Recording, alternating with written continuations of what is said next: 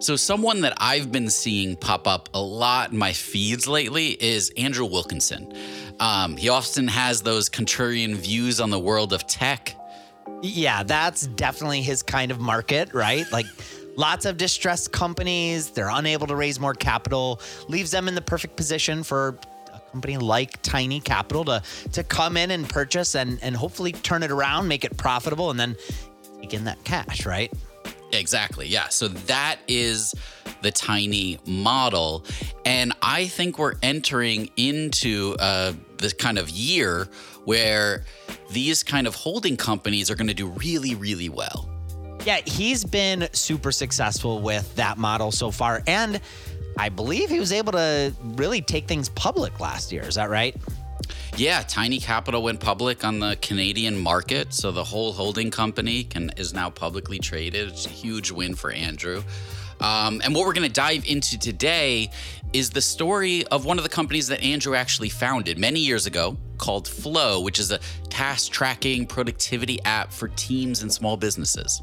Yeah, it's probably a pretty relatable story for many of us too, right? A very much of a David and Goliath kind of a tale. It's the story of a decade-long dedication to improving an overly saturated and over-featured productivity and collaboration industry, and how they survived as a bootstrapped business amongst a sea of the venture giants. Or did they? You'll find out on today's episode. But first, a quick word from our sponsors. This episode is supported by Trustonomy, an original podcast from OneTrust. Every good relationship you have, personal or business, it involves trust. But we all know that trust doesn't just happen, right? We've all lost trust in a friend or a brand or a product. Trustonomy is a new podcast that looks at true stories from the past to understand how trust works and what makes it stronger and how to rebuild it when it's broken. Now, you know, I'm a sucker for a good podcast that weaves historical stories and relates it to what's happening today. So I thoroughly enjoyed this Trustonomy episode and recommend that you check that out as well. Search for Trustonomy in your podcast player. We'll also include a link in the show notes. Many thanks to the OneTrust team for their support. As artificial intelligence continues to revolutionize our world, there's a critical conversation that we can't ignore: AI safety and security. And that's where HackerOne's AI red teaming comes into play, rigorously testing AI models to prevent them from being misled or exploited. With over 750 specialized hackers in their community, HackerOne isn't just theorizing. They're actively safeguarding AI's future. Just recently, a team unearthed over 100 vulnerabilities in just 2 weeks. So whether you're at the helm of a startup or steering product innovation at a large organization, it's time to prioritize AI security. Visit hackerone.com/AI-safety-security. Again, hackerone.com/AI-safety-security. Okay, so 2023, now 2024, it's been a tough road for venture-backed startups. Convoy, the Bezos-backed trucking company, it was valued at $3.8 billion. It shut down. Health startup Olive AI shuttered after peaking at a $4 billion valuation. And many other startups followed suit by selling off for fractions of what their valuation was, or they just closed up shop altogether. Yeah, and one of them is sort of near and dear to our hearts at Product Collective, at least one we had some experience with, and that's Hopin. Hopin, of course, the virtual events platform startup company. It was once valued at close to $8 billion. They recently sold off their core business for $15 million. And they're not the only company to go through a fate like that. There's Bird. Bird, of course, the scooter company. They were once valued at $2.5 billion. Now, recently they filed for bankruptcy. And then fintech startup Plastic. They raised $226 million in funding. They just went bankrupt a few months back. So nearly 3.2 thousand private venture-backed startups went under in 2023 after raising a combined $27 billion in funding. That's according to data compiled by PitchBook for the New York Times. And this leads us to another trend that we're seeing. It's the rise of the frugal entrepreneur. Forbes wrote in a recent article, finally, the tough economic and funding climate of 2023 has sparked a shift in the kind of entrepreneurs who will thrive. And this change will become even more apparent in 2024. Whereas the boom years, the most successful founders were those who could pitch, charm investors, win over the media, and raise impressive funding rounds. Now, an altogether different skill set is coming to the fore. The shortage of funding available means that most successful startups will be those that are the most meticulous about how they spend and thus save money. Often bootstrapped, these founders survive to innovate at the lowest possible cost and look for sustainable growth and a path to profitability over growth at all costs. The era of the frugal entrepreneur is underway. How does that feel to you? Yeah. They're talking about me. I feel like this is me here, the frugal entrepreneur.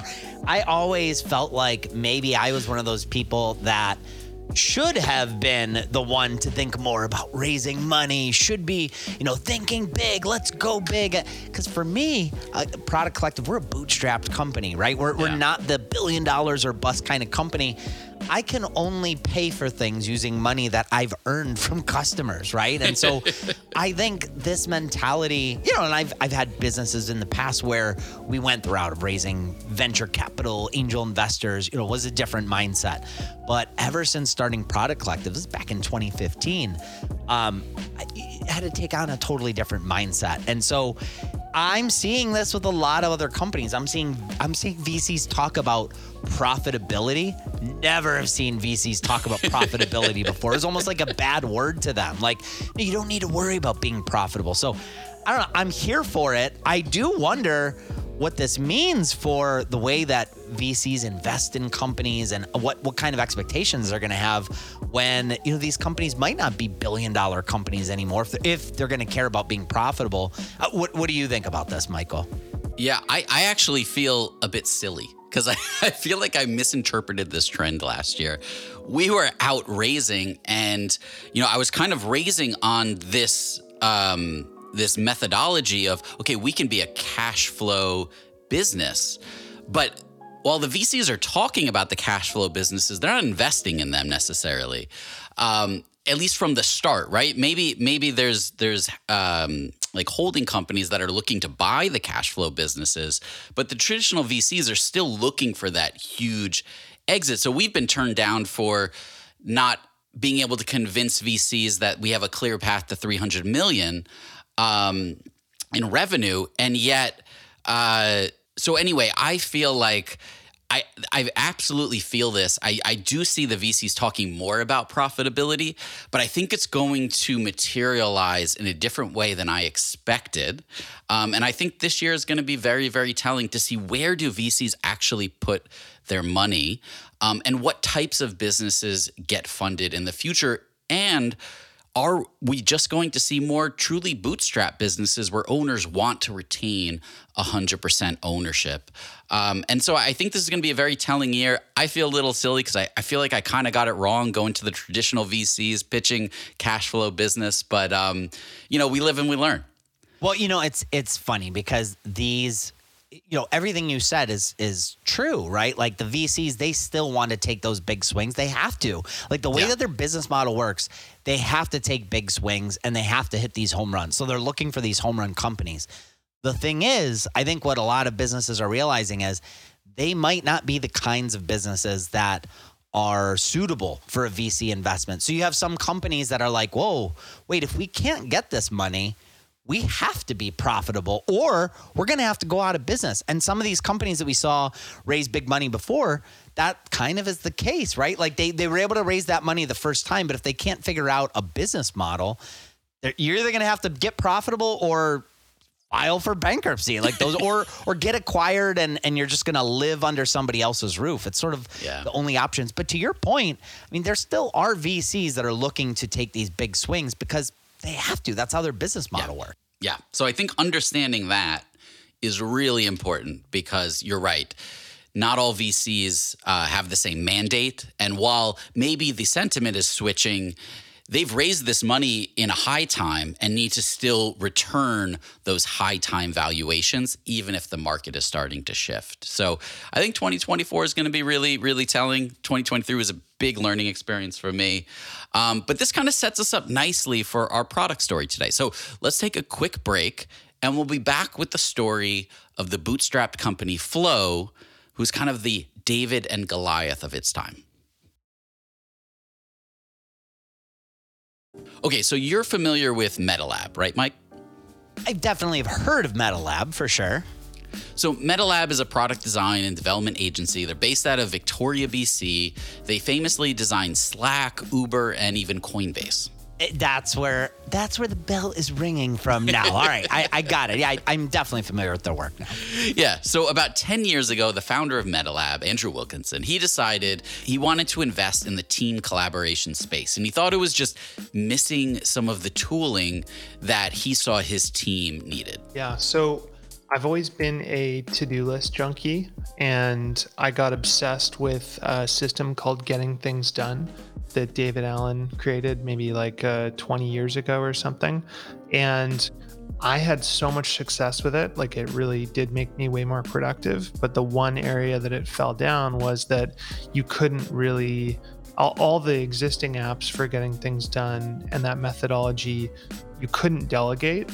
And so originally Flow was actually just me trying to implement that methodology across the company and build software to support it. And very quickly I realized that getting things done is a super nerdy thing that no one else really wants to do, and you can't enforce it across your team.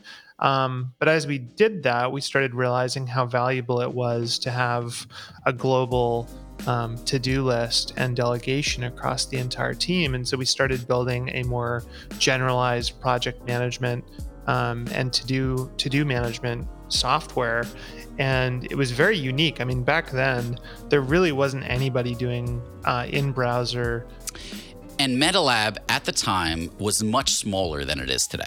Back then, I think when we started Flow, it was like late 2008, early 2009. I think we maybe had 10 to 15 employees. So we're getting to the point where we needed to start managing across a team, but it wasn't a huge team at that point. I can see this. Running an agency, it's tough, right? Especially when you're designing and building all these very successful apps.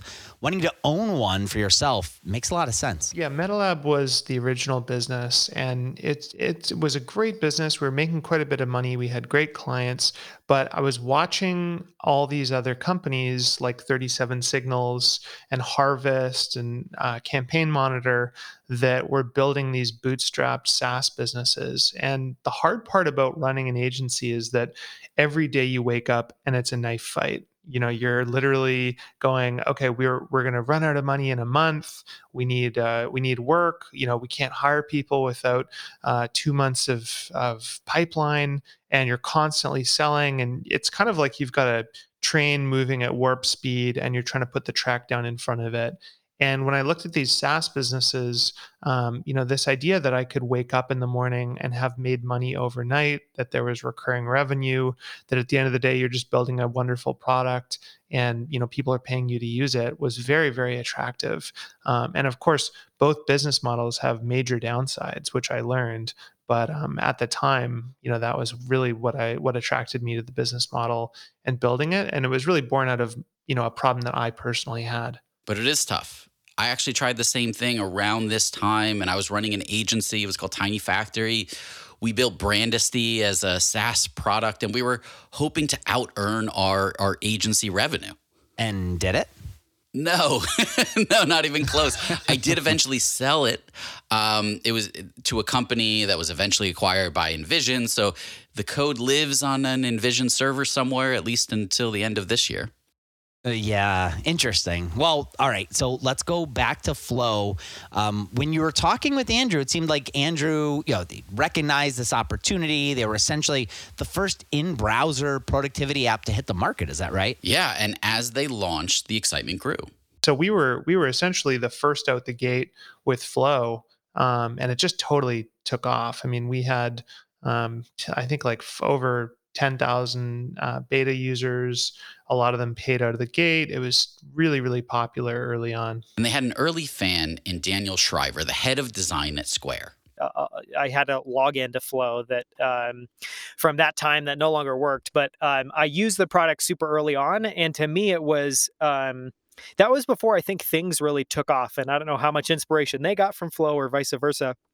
But I just remember at the time like being like, wow, this is beautifully designed. It's super simple, and it's making it's a beautiful product in a space that kind of it's very easy to just make throwaway ugly stuff because, it's just productivity. You don't need to make that look nice. It's just that thing you're going to be in every day for 5, 10, 15 minutes. Because they were an agency, I bet they still had to get the client work done first. Exactly. At first, they didn't have a dedicated team for Flow. So a lot of it was getting done off the side of various members' desks. Early on, MetaLab was, doing client work, and then people on the team would jump over and they would build Flow, and we'd kind of go back and forth. And we were also all junior. We didn't know what we were doing. And so when we built Flow, we actually engineered it in a way that didn't really scale. And so we had to spend years re-engineering it and kind of rebuilding the infrastructure, which slowed us down a lot. I even spoke with Jessie Jones, who was Flow's head of product. But she's been around since the early days. And in fact, she was the first support person. So listen to how she got that job. I started out at, I guess it was MetaLab, but probably not even that. I basically started working at Flow as sort of like an assistant to Andrew. Just like this is probably still the case, just always has a lot of side projects going on. And so I was helping him with some of those, but it didn't really feel like, enough workload to like fill a day. So I was kind of, snooping around looking for like other things that I could take on just to sort of fill out my time a bit more. And on a company, the whole company went paintballing, and I was in a car with a bunch of the developers from Flow, and they were saying that they really needed a support person because, the person who was doing support for them at that time was a junior iOS developer, and he was not super into doing it long term. So I was like, well, I've got time. I can help out. I think it basically like a week or so later, I just started answering support tickets, kind of part-time, and then eventually it became a full-time thing. And that's kind of how I started. It was just, I became, I don't think I was the first, but I was maybe I wasn't the first support person, but I was definitely the first in-house support person, I guess. Okay, this is exactly like every startup I've been a part of, right? Everybody, kind of chipping in, getting the work done. Everybody's wearing a ton of hats. Now, this was around the same time as Asana's launch, is that right? Exactly. And Asana, by 2012, they had raised $28 million to pursue this exact same space. They had marketing budgets. They could hire a big team well before the app made any money. And by 2016, they had raised $100 million. But the other thing that we failed to understand was that there was a lot of competitors entering the market. I remember around this time, Dustin Moskovitz, maybe 6 months after we launched Flow, reached out to me and basically said, hey, I'm building this thing called Asana. Maybe we should buy you guys and we can do this together. And I remember I flew down to San Francisco and I basically said, look, we're pretty happy doing what we're doing. We don't want to join you guys. And essentially he said, look, in so many words, I'm a billionaire and I've raised $100 million. Like, we're going to beat you at this. And in a very nice way. He was like a really, really nice guy. So while they were starting to market Flow, Asana was also on a press tear. Here's Dustin Moskovitz, a co-founder of Facebook and the founder of Asana, talking with Forbes back in 2013. The best example of the sort of the product manifesting our values is just with transparency. So one of the primary differences between Asana and so organizing yourself in Asana versus organizing yourself in email is that the information is accessible to anyone who wants to seek it out. So almost everything we do in the company exists in an Asana project somewhere, and whenever you want to go and find out information about what a team is working on or what our future plans are, you can just go and do a search for it and immediately find it. Much more coming up after a quick word from our sponsors. So before the break, Flow had turned down an offer to be acquired by Asana, who basically said, look, we've got a lot more money and we're going to win this market. And Flow was bootstrapped with an arguably better product, but would that be enough to win the hearts and minds of customers? So I was thinking like, we're going to win because we have the best product. And I truly thought that we had this, incredibly beautiful, well-designed, well-thought-out product that was better. And objectively, I really believe it was for easily the first 5 years. But what I failed to understand is that when you have a competitor who can go out and spend $100 million on marketing, they become the name, right? It's kind of like, there was MailChimp and Campaign Monitor and Emma and all these, email newsletter softwares, but MailChimp went out and they blew their brains out on podcast ads. And now everybody just associates email news with MailChimp. And so they essentially did that for our part of the industry. And because we had been following all these bootstrapped companies, we didn't put any money into marketing at all. And so it was like a tree fell in the forest and nobody was around to hear it. So they took dramatically different approaches. Flow focused on design and the product, while Asana spent so much on marketing while steadily knocking out features. Now, that's not to say that Flow didn't try to advertise. They did produce an advertisement with actually Adam Lisker of Sandwich Video. Like advertising things that I remember, being produced for Flow was how it was a great way to like plan a party because it was just very simple. It was, it was basically very simple to use, very straightforward. Wasn't as complicated as a lot of the other stuff out there. It was sort of like marketing it as like, this is the thing that's not going to get in the way of like what you're actually trying to do. So that was my understanding, was just like, it's task management at a very simple approach to task management. Okay, we should play a clip of that commercial. Flow is an app from MetaLab for keeping track of the things you need to get done. This guy has to plan a party, but he's going to need some help. So he uses Flow to get help from people he knows, like these guys. That's what Flow is for. You figure out what needs to get done, and you collaborate with people who can help, like this guy and this guy. Now they have their tasks, and they go off to get it all done. Flow can be accessed from a browser, or an iPad, or the attractive Flow iPhone app. The tasks are all done, but he forgot one thing. And it's an important thing, so he assigns it to somebody you trust. She goes off and gets it done, and when she checks it off, the guy knows. Now it's a party. So go to getflow.com and sign up now. Thanks. So this must have been fairly early Adam Lisker work. And was that Andrew Wilkinson in the video? Yep. Yes, it was. That's the bootstrap life for you. Well, while Flow is seeing some success in the market, there's one thing that Andrew and the team at Flow underestimated. The thing is, I underestimated Asana's ability to catch up on design. I always looked at them and said, these guys have it wrong. They're a bunch of nerdy engineers. And, they made this very complex interface that was quite ugly. But, eventually they hired great designers and they caught up in that way. So it was a real rude awakening for me.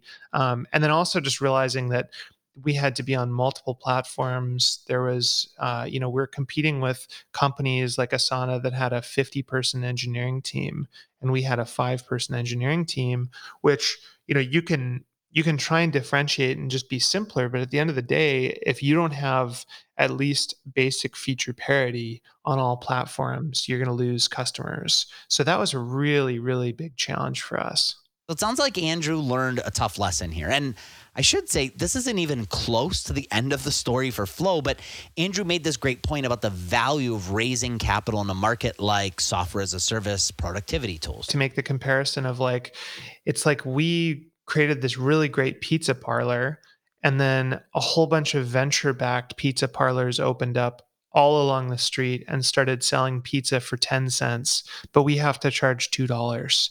And they all have these huge R&D labs where they can make their pizza more and more interesting. And we just can't compete. At the end of the day, you have to raise capital to compete, or you have to differentiate. And our product just wasn't differentiated enough. We couldn't do the 37 signals thing and say like, we're going to do way, way less, because people who like to-do list systems, unfortunately, like features and have a kind of table stakes expectation. But this lesson aside didn't dissuade them from continuing to pursue Flow. No, after all, they had customers, they had fans that were really passionate about the product. Well, I mean, we just kind of kept our heads down and kept focusing on making the best product that we could, and trying to grow it. And to be honest, like if I could go back in time, there's tons of things I would have done differently. And I think we would be a lot bigger than we are today. I mean, I'm still happy with where we're at. We have a phenomenal product. We have a great team. We have happy customers, but it's just been more of a grind than I think it needed to, because we never had that capital. You know, like I've come to understand that if you're starting, let's say you want to start a brewery or something, like at the end of the day, like it's crazy not to go to the bank or to go to investors and say, hey, I need to buy $500,000 of brewing equipment, because you need the brewing equipment to make the beer, right? And I think we were like the guy who decided to bootstrap the brewery and start really, really, really small in the basement, and took 10 years to get to a point where we could actually produce at scale, when in reality, we should have just got some bank debt or investors and moved a lot faster so that we could give our customers what they really wanted. So what does Flow look like today? That and more after a quick word from our sponsors. So before the break, we mentioned that there were customers and fans who were passionate about the product. Yes, you did. And one of those fans was Daniel Scrivener, who is the head of design at Square. Yeah, so I actually I've been following, so the background story, like the personal side of it is, I've known Andrew for as long as Flow's been around, since the super early days of MetaLab. Not super closely, but we knew each other. We would kind of interact, somewhat often online. But I didn't know him super well. But when Flow, I still remember when I think this was maybe 1 or 2 years in. This wasn't necessarily the very initial kind of, beta alpha version of Flow. But I remember when they shared the Adam Lizagor video. And to me, that still is one of those kind of iconic defining moments. But some time has passed between its launch, and Andrew Wilkinson has a lot of other projects in the works. So there isn't always a CEO of Flow per se, but there's always been kind of a leader of some sort. I don't totally remember what it was like. I do remember, Andrew being very present in like the early days, and much less so as, I think he just like shifted his attention to other businesses and other opportunities. We always had like a leader in place. There was always somebody who we felt like, oh, we can go to that person and they know what's going on. What was interesting is that, like, I think, over a period of time, we had, like 3 or 4 people in those roles, and each of them had kind of a different background. And so, like when we had a designer, I think leading the team, it felt like, design was very, very much top of mind. And then we had a marketing guy lead. And for that period of time, it felt like, okay, now we're focusing on like growth and, retention, that kind of thing. Eventually, so it just like, it felt like our attention sort of shifted to different aspects of the company, depending on who was in charge. But I mean, I always felt, or I did for like the first few years at least, that Andrew was like kind of still around, I totally understand why. Like, I think it's like his baby. So I think he felt like a certain attachment to it, or like felt a certain sense of ownership and wanted to like continue to contribute. But eventually I think, yeah, it just felt like we had the right team in place, and, you know, we were able to make decisions and like kind of had everything covered. And I think that at that point, like he became much less present. Yeah. So that brings us to 2018. And Flow, they're looking for a new CEO who could carry the torch of design within the company. Andrew and I reconnected, and I met Chris in 2018.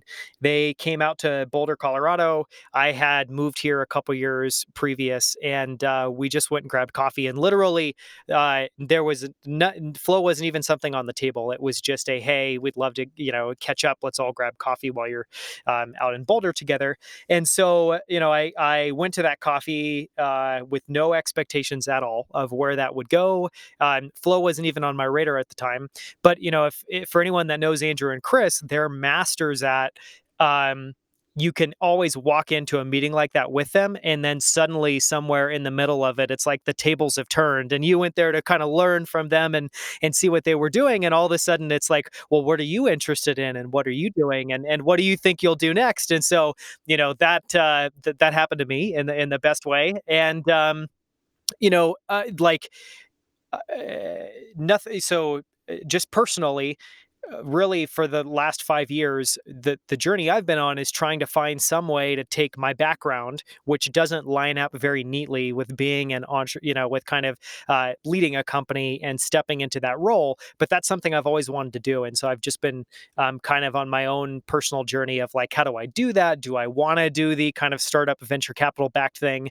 And, what I knew from being at Square for 5.5 years, from when it was super tiny all the way through IPO, and helping and investing in a lot of early stage companies, is I think there's a lot that's wonderful about that world and that experience, but that wasn't something that I personally wanted to do. I didn't want to be the entrepreneur that raised venture capital. And so what I loved about what Andrew and Chris have built, and really their approach, is I think they're doing it right, in that I think the holy grail is to build enduring companies. And I think it's very difficult to do that with venture capital.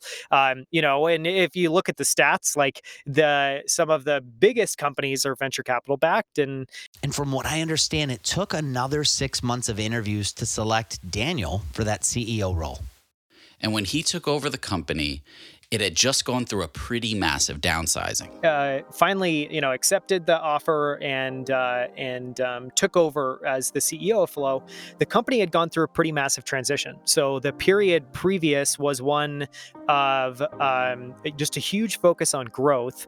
And I think one of the things that kind of came out of that was that they just weren't able to turn in the growth numbers that they had hoped and expected that they would. And so they found themselves in a position where they were, for lack of a better word, hemorrhaging a lot of cash every single month. And so what happened before I came into the role was that they did a reset of the team, where they basically looked at the entire company. They looked at the team that they had. They looked even at the kind of software they were using and the tools and expenses that they had. And they just tried to right size it to where the company was profitable. We had the team members that were absolutely essential. And so I don't have a great sense for what that meant, but my rough sense is the company went from somewhere 30 plus to somewhere around 12 when I took over. And from Jesse's perspective, I mean, it wasn't the first time that we'd had somebody, from the outside, makes it sound like a cult, came on as a leader. So that aspect wasn't new. Yeah, I guess it was different in that, like, we had lost, our team had kind of shrunk in size in January of last year, and was about, we had our director of engineering was about to go on mat leave, in a short amount of time, and so it just felt like suddenly we didn't have this like wealth of resources that we did at one point. So yeah, it wasn't necessarily like the change of leadership that was, kind of an adjustment. It was like that coupled with like oh, we're going to have to rethink how we currently work because we have to do, the same amount or more with fewer resources. And so I took over a team that had just gone through a pretty traumatic experience.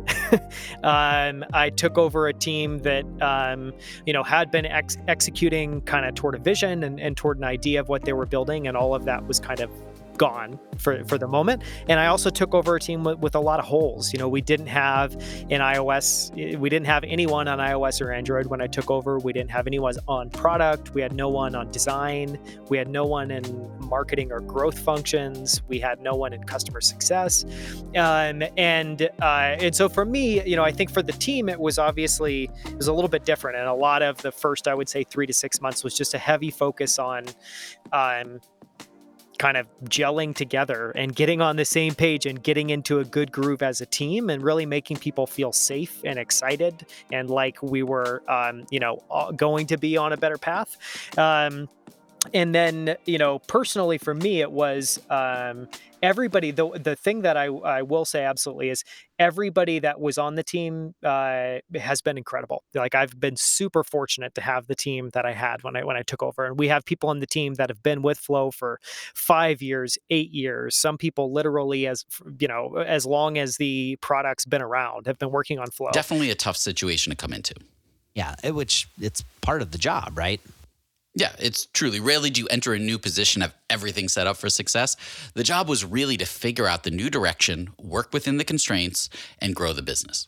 From the time I took over, we had been basically contracting as a business, and so what we've been working on over the last 18 months is two things. And really, the way to take maybe a massive step back, the way that I tried to think about it was, one, come into the role with as few outside assumptions as possible, really get to know and understand the team and build that trust with the team, and then try to break apart the business and the company and the product so that we were focusing on broadly. This is super, super rough, but how are we going to market the product? Well, maybe just take a step back. It really, I guess, in my mind, it all started with the product, because when I took over and we could see that the product was organically not growing. We had people that were actively churning. And so our business was contracting low single digits per month. It would be something like, 2-3%, something like that.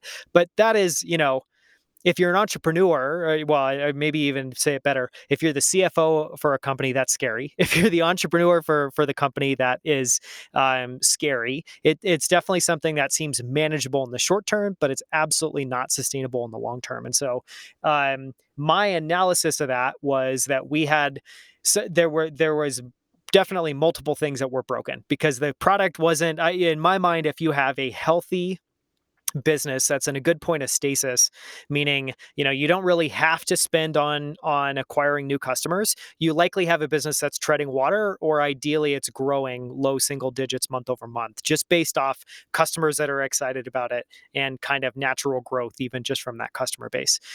So we didn't have any of that. And so the way that I tried to think about it was, okay, well, we're going to basically invert the equation. We're going to put all of our focus and attention on the product first and foremost.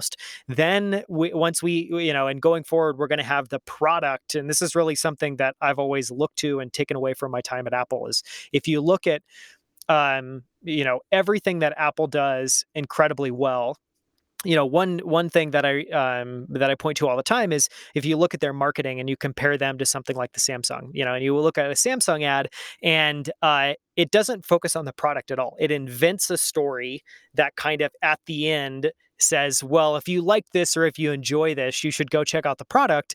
But they'll basically fictionalize and create a whole story around it. Whereas Apple, their whole ethos from the very beginning is, we have to first and foremost make the world's most incredible products. Then when we market them in a very sophisticated way, but the product's always front and center. And to me, that's always just really resonated, where if you get the product right, which is, I think, for us and for any business like us, that is the whole holy grail. That's where all success, all growth, I think, stems from.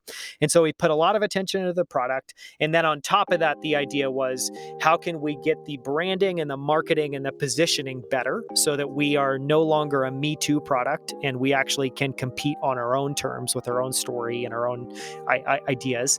And then the last thing on top of that was just thinking through things like pricing and packaging, which is kind of a, I don't know, corny, cheesy label, but it's largely, if you focus on the product and then you find a way to market it, then you also, I think, want to think about how you price and package it. And really what that is in my mind is it just all goes to how are you going to compete in the marketplace and how are you going to be profitable? So from what I understand, they just released a huge update. It's a major milestone for the company.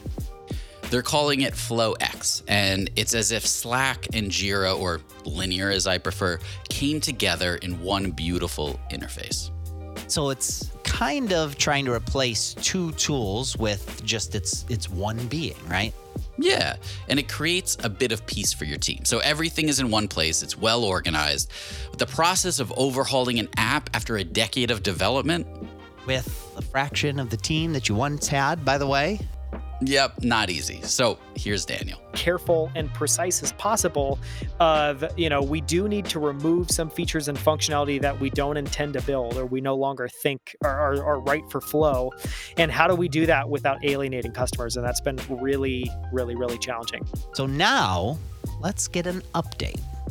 That's right. In the end, Daniel ended up leaving the Flow team in 2022.